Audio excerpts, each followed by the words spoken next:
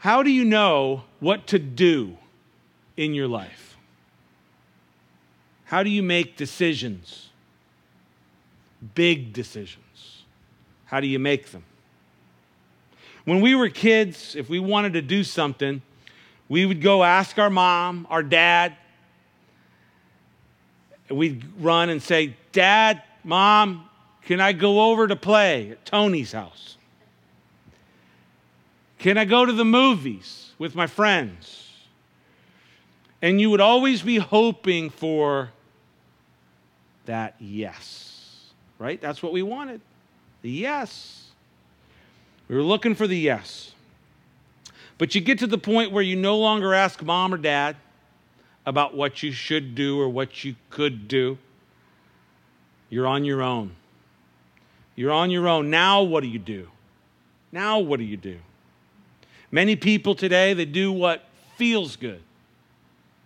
They do what they want to do or what they think they want in their life. They do it. But how about you? What about you?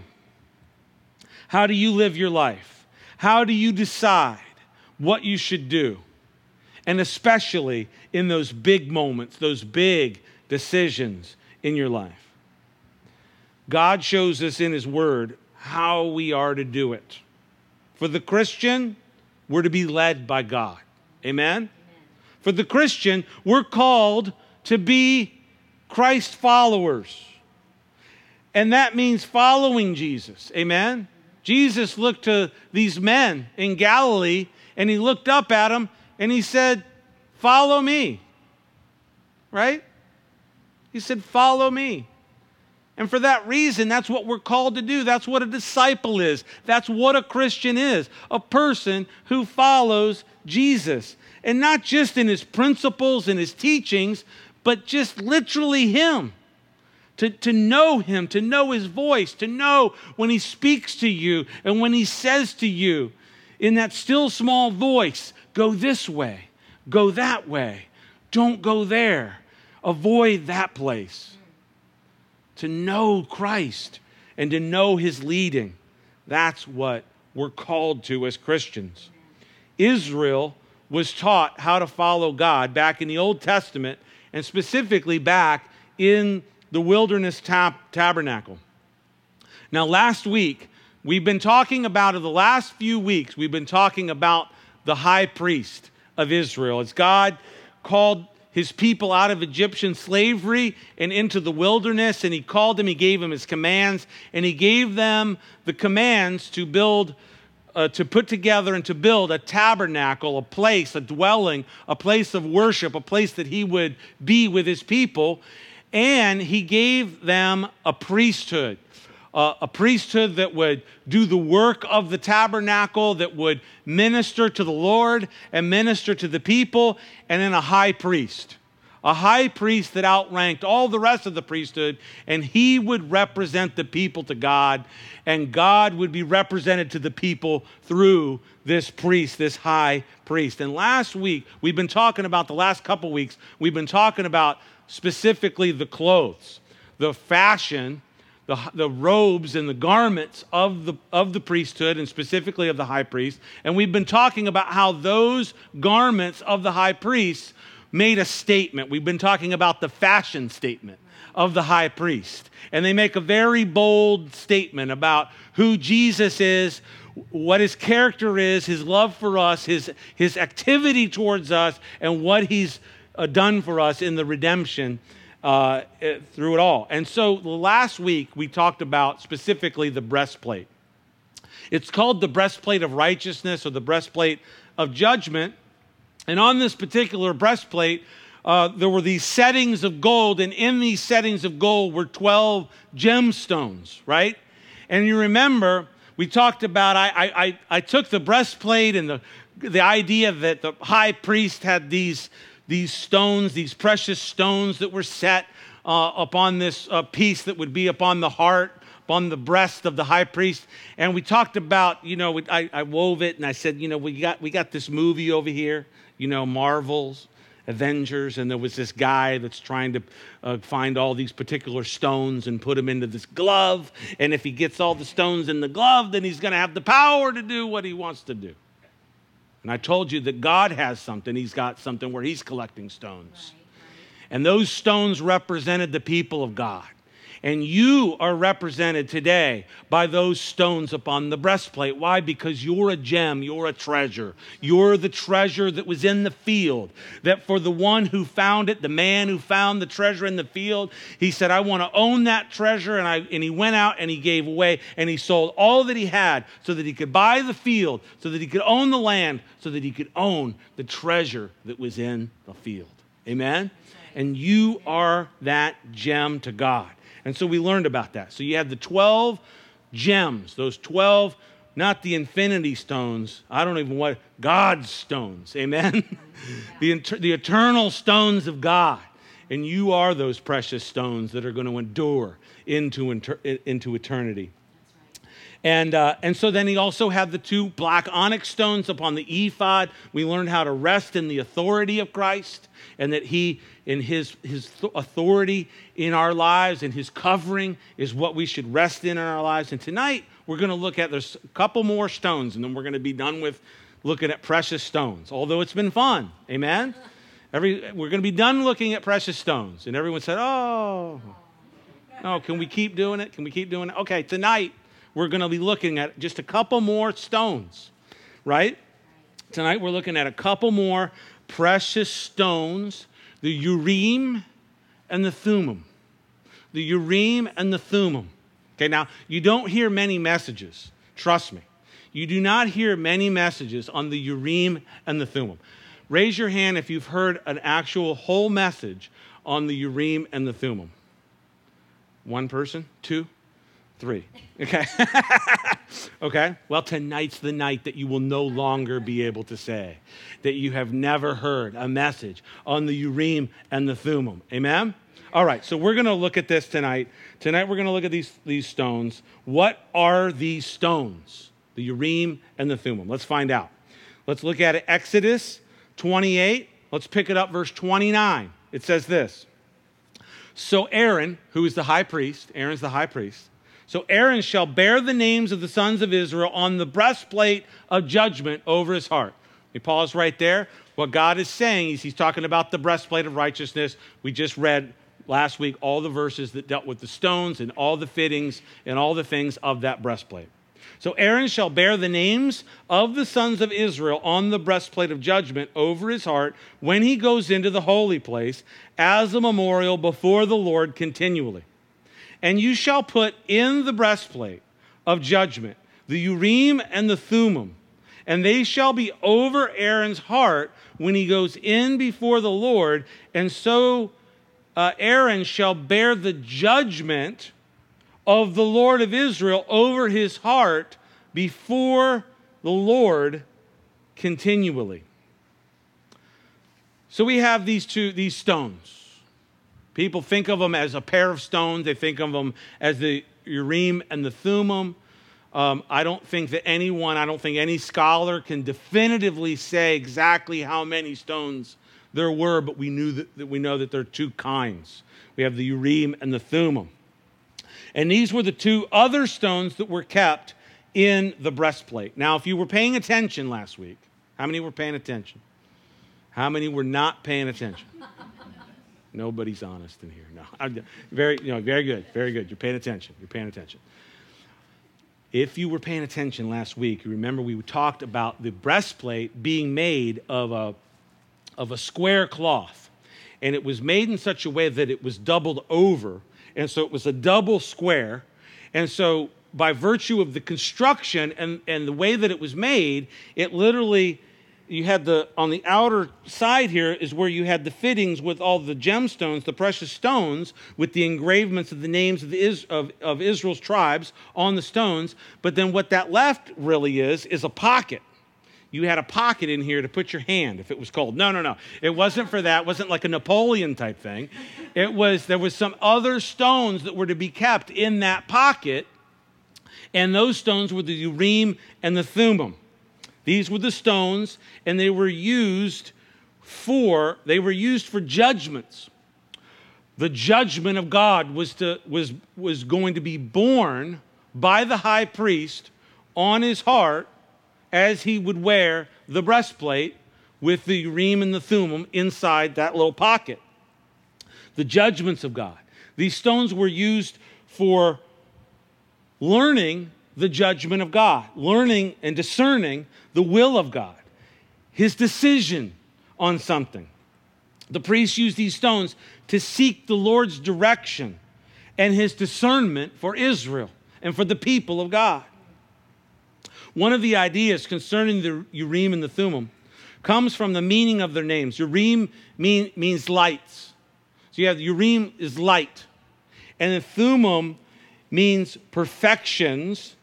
And okay, so there's two different ways of looking at this. I've come across, and in the book, if you read the book, sometimes when you write a book, you kind of have to go with the consensus, even though there's some other stuff out here, because if you feel, part of writing a book is deciding what you're not going to put in the book.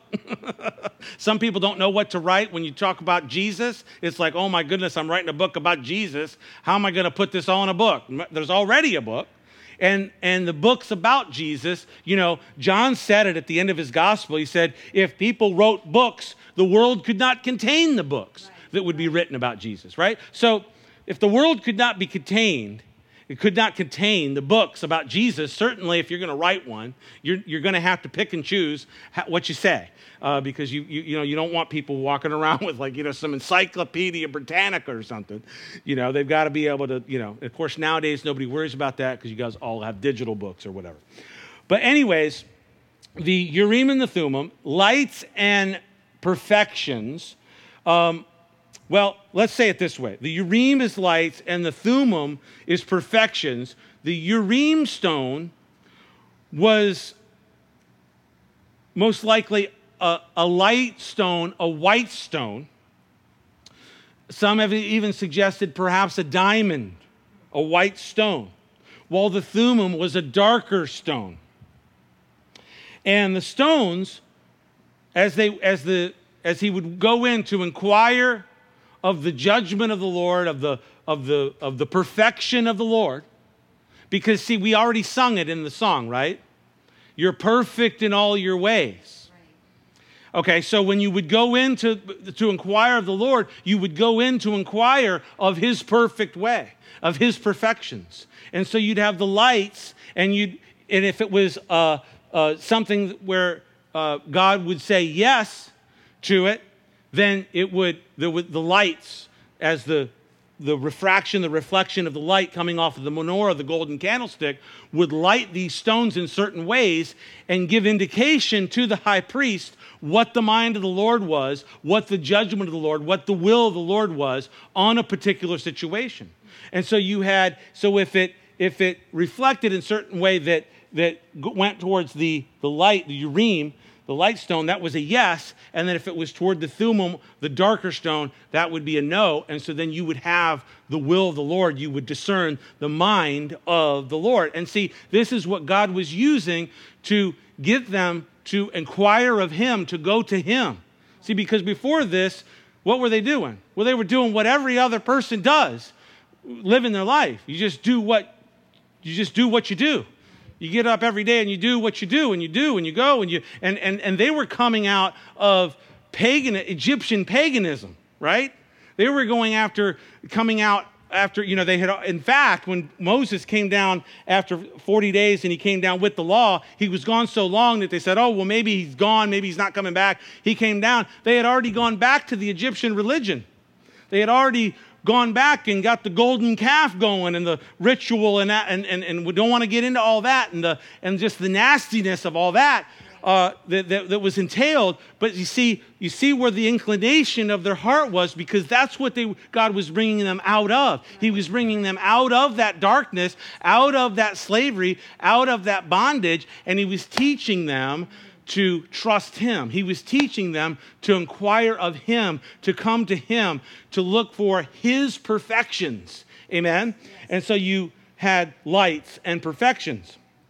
The stones reflected the light in different ways, when used to inquire of the Lord's discernment, and the high priest would discern the will and the mind of the Lord. And so, again, you had the Urim stone, the lighter stone, which more than likely signified the yes, and the darker Thummim stone signified a no from God. So, this whole thing was set up as a way to inquire of the will of the Lord. Amen? Now, we are to inquire of the Lord. What are we to do? In the opening, I asked you how you live your life, how you make the decisions in your life. When you come to those big moments, when you come to those things, those perplexing times, when you just everyday life, how do you do it? Well, God is instructing us, and he wants us to be led by him. He wants us to inquire of him. Amen? We, as Christians, and we've been learning this as priests, we are the priesthood. Amen?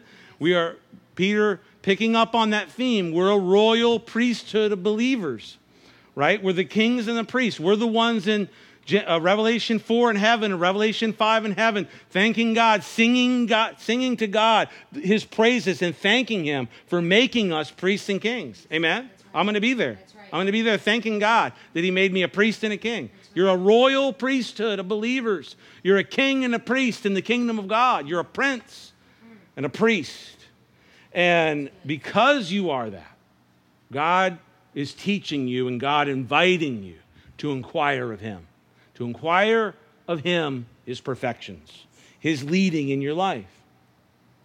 And we can inquire of the Lord directly through prayer. Amen? Through just talking. What is prayer? It's just talking to the Lord. It's talking to God. It's asking him. It's just speaking to him. Now, there's a famous passage in the book of Psalms where the psalmist says this, and I'll have a couple verses of this psalm. It's Psalm 27. Verses 4 and 5 I'll have up on the screen, one in succession of the other. But it says this, one thing I have desired of the Lord, that I will seek, that I may dwell in the house of the Lord all the days of my life, to behold the beauty of the Lord. Verse 5, and to inquire in his temple. For in the time of trouble he shall hide me in his pavilion. In the secret place of his tabernacle he shall hide me. He shall set me high upon a rock. This is just such a beautiful psalm. The whole psalm. The whole Psalm 27. Just read it tomorrow morning when you wake up and sipping your coffee. Looking at whatever you're looking at. Squirrels in the grass, or, beautiful lake or a river, or, whatever, flower. Maybe it's an orchid. I don't know what you look at when you're sipping your coffee, but whatever you're sipping, you can just read Psalm 27 and just be encouraged. Amen? Yes. And wow, what a powerful couple of verses here. He says, one thing I have desired of the Lord that I will seek, that I may dwell in the house of the Lord all of my days. Is that our desire? Is that our desire, to dwell in the house of the Lord, to dwell with God, to be God's people? I mean, that's really what it means to be saved, to be a follower of Christ. It's to have that heart that says, I want to serve him. I'm with you, God. I look out at just the confusion and the mass hysteria and destruction and just bewilderment and all of it. Right. And then I look to the Lord and I say, thank you, Jesus. Thank you, Jesus, that I can know Jesus, that I can know you, Lord, and I want to just be with you. I'm with you, Lord. I am with you, God. Yes. Amen? That I may dwell in the house of the Lord all of my days, to behold the beauty of the Lord. I don't have time to get into this, but I preached a message on the beauty of the Lord. I preached a message on absolute beauty. I asked the question, is there such a thing as absolute beauty, like beauty in absolute perfection? And the answer is yes. The reason why we have beauty, that we can look upon something and say, that's beautiful, is because there's something, actually someone, who is ultimately beautiful. And it's the beauty of the Lord. And when you get a hold of that and you know that, You want to be with the Lord, and you want to just behold and experience his beauty in your life. Amen? To behold the beauty of the Lord. And then he says, and to inquire in his temple. You want to be with the Lord, you want to behold his glory, and you want to inquire of him. You're living your life, you've got decisions over here, you've got things that you've got to do, you've got decisions that need to be made. We go to the Lord. We go to inquire of the Lord because he has those perfections. His ways, he's perfect in all of his ways. Oh Lord, you're perfect in all your ways. We sang it over and over and over again. He wants his perfection, his perfect ways are available to us. Not that we're going to be perfect, but we have that opportunity. We have the right.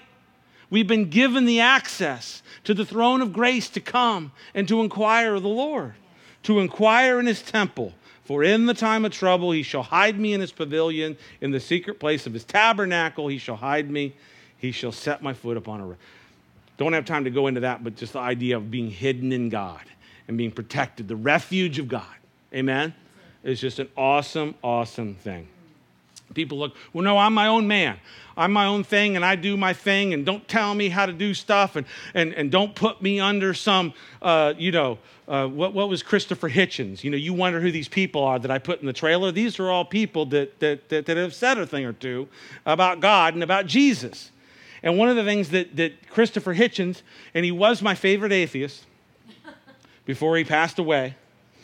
He was my favorite atheist, and the reason why he was my favorite atheist is because I liked the way he talked. I just didn't agree with him. And my heart went out to him. And he would say, well, I don't want, he would call God a celestial North Korea. Now you look it up. That's the quote. A celestial North Korea. Now some people have that view. Well, I don't want a celestial North Korea in my life. I want to hide under the pavilion. I want to hide under the pavilion. I want to be in the refuge. I want to behold the beauty of the Lord. I want to inquire in his temple. And in the time of trouble, he's going to hide me in his pavilion in the secret place of the tabernacle. And he shall hide me, and he shall set my foot upon a rock. And he who builds his house upon a rock, he's going to be thankful.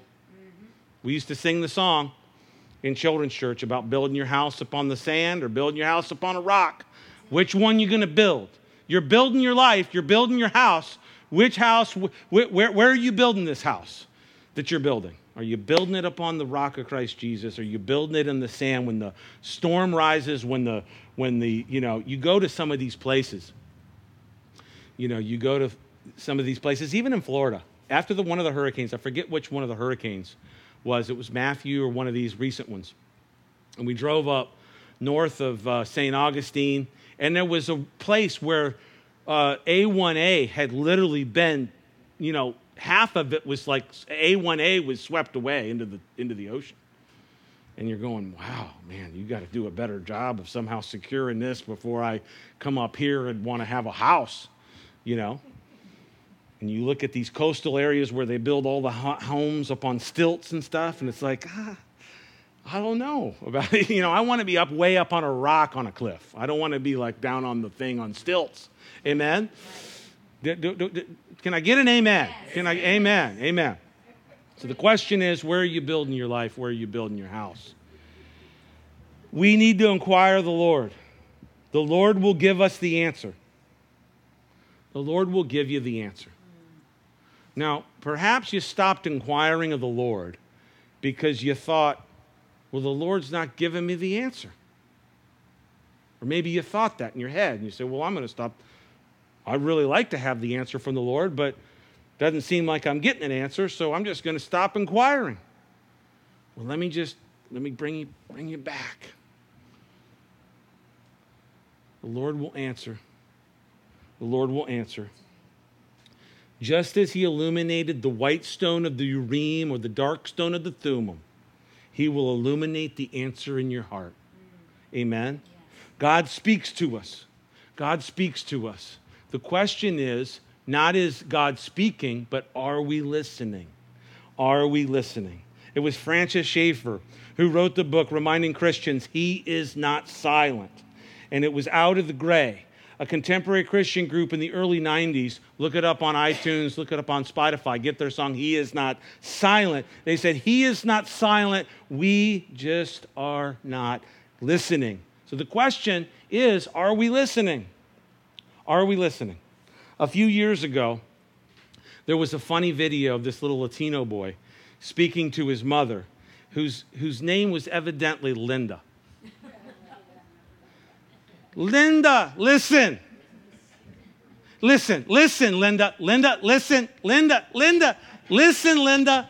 You remember that? Yeah. I mean, it's viral, right? It's viral. And the first time you see it, I mean, how many times? I've seen it like 10 times or 20 times. I don't know, because it's funny, you know? And so this little boy, I wonder where he heard that before, right? That's the first thing you're like, wonder where he heard that. Linda, listen. Christian, listen. Christian, listen. The Lord is speaking. When we go to inquire of him, he is speaking, and he's going to illuminate that answer in our heart. Amen? When we go to him, he will light our path. He guides us in his word. Now, some people go, now I want to clear something up for you. If God has already said it in his word, then you don't need to go back to ask God, hey, should I do this? Mm-hmm. Right? Mm-hmm. You know? Should I steal this? Right? You don't have to inquire of the Lord. He's already said very clearly, unequivocally, he said, thou shalt not steal. Right? So if it's written in the word, God's already revealed it in the text. You don't need to go and inquire of the Lord. But there are those times, there are those circumstances, there are those things where God wants to lead us, and we've got to be able to, knowing the word and committing ourselves to him as a living sacrifice, we're walking in the path that is lit by the word, and then we're looking for that still small voice as he's giving us the direction, as he's giving us his will and his judgment and his perfection for our life. And look at this. It comes in committing ourselves to him. There's something that happens when we commit ourselves to Christ. When we submit ourselves to the Lord, when we give ourselves to the Lord, when we say, God, I am all in with you, Lord, and I'm going to serve you, and I'm going to walk in this path. And this is the way the Proverbs put it. Proverbs 3:6, you know it. Proverbs 3, 5, and 6 are probably among the most famous of the Proverbs. I'm going to read number 6 for you, chapter 3, verse 6. In all of your ways, it'll be on the screen. In all of your ways, acknowledge him, and he will what? Direct your paths. In all of your ways, acknowledge him, and he will direct your path. So when we commit to him, when we trust him, when we acknowledge him in our ways, there seems to be this thing where, if you ever notice, where some people just kind of like, they're just on that path. They're on that path. What is it? What are they doing? What do they know that I don't know? I'll tell you what they know. They know this. If you'll acknowledge him in all your ways, he's going to direct your paths. And those paths that he's going to direct of you are his perfections, of his lights and his perfections. Amen? When we commit our ways to him, he will make our paths straight. We just need to be careful to listen to the still small voice. Amen? When we were living in Orlando, early on, we were just married a couple of years, maybe like 3-4 years, maybe not even. And we were living in this up and coming area of South Orlando, Hunters Creek. It would eventually go on to be the 21st greatest place to live, according to CNN Money Magazine. And they put it up on the marquees as you came into the area, and it was like, oh, this is wonderful, Hunters Creek, Orlando, Florida, the whole thing, right? So this was early on. We said, hey, we're gonna buy a house. And not only are we gonna buy a house, but we're gonna build a house, because there's builders everywhere. They've got their flags, come see our model homes and all this. And you walk in, they've got all these brochures and all this, and you just, oh, look at this and this home. And so Mary Jo and I looked at this home, and we picked out this home. We were gonna have it built. We put down the down payment.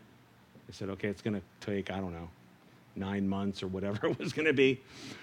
And 4 bedrooms, 2 baths, pool, lanai, whole thing, $153,000. 1998. 1998. Let's all get a time machine and we can go back in time. And actually, we wouldn't go back to 98. We'd go back to like 1898. I was in California at this hotel. And it was in Dana Point, California. And I was at this hotel, and in the hallway, they had this old picture, black and white. And it was a picture of Dana Point from decades ago, 60, 70, 80 years ago. And I said, oh, wow. It'd be great to go back and just get a few acres and just hold on to it, keep it in the family. Where was I? Oh, we were building the house. We're building the house, and one day I was at work. I was working at a church and actually working at a golf course at the same time. Not at the exact same time, but, you get what I'm saying.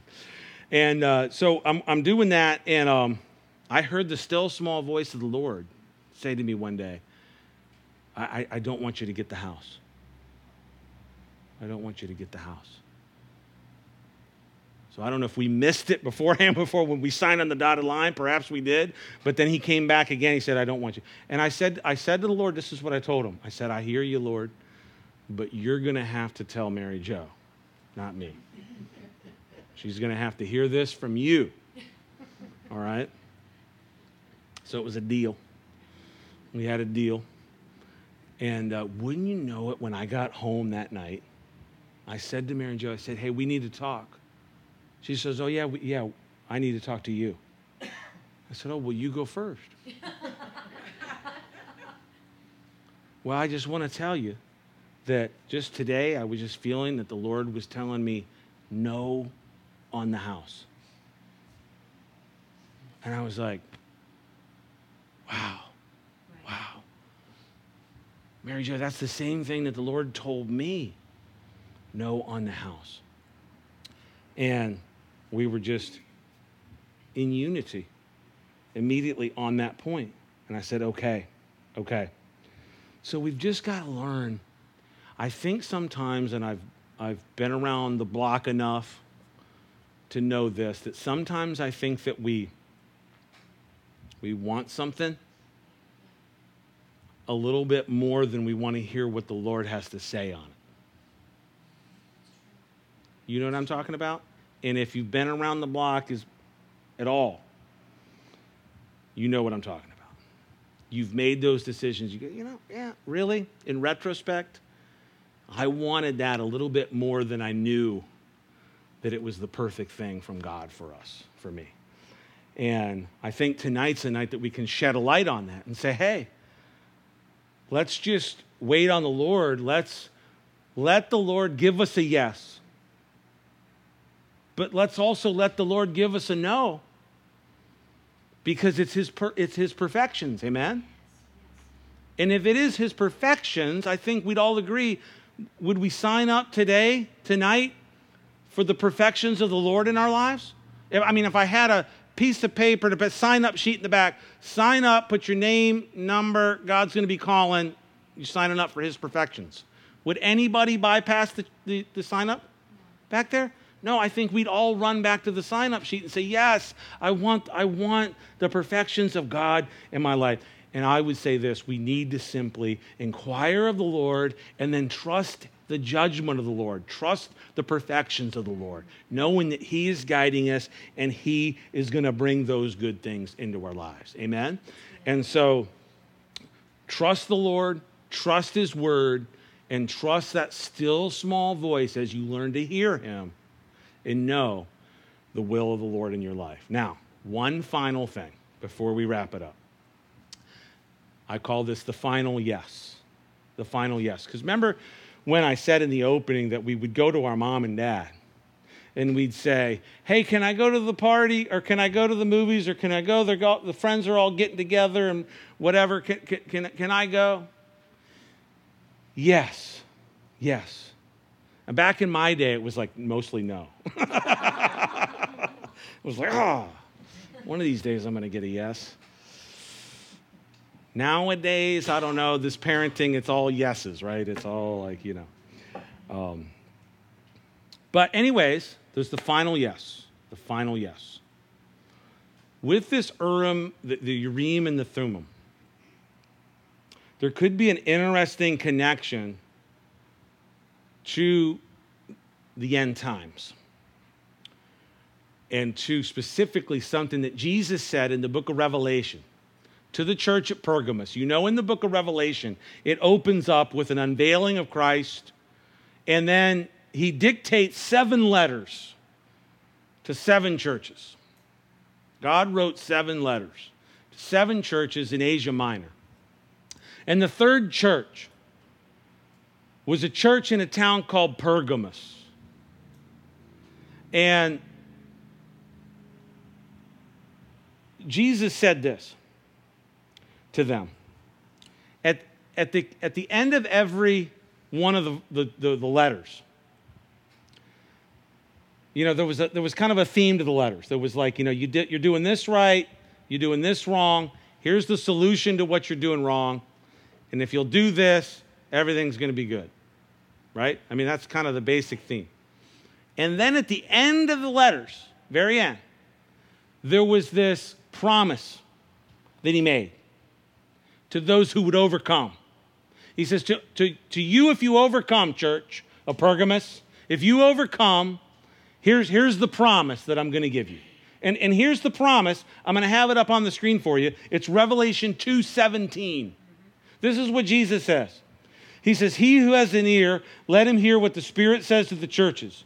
To him who overcomes, I will give him some of the hidden manna to eat. And I will give him, look at this, I will give him a white stone. And on the stone, a new name written, which no one knows except him who receives it. Wow. Let me submit to you tonight that this is that final yes for the overcomer. We sang the song tonight, all your promises are yes and amen. And they are.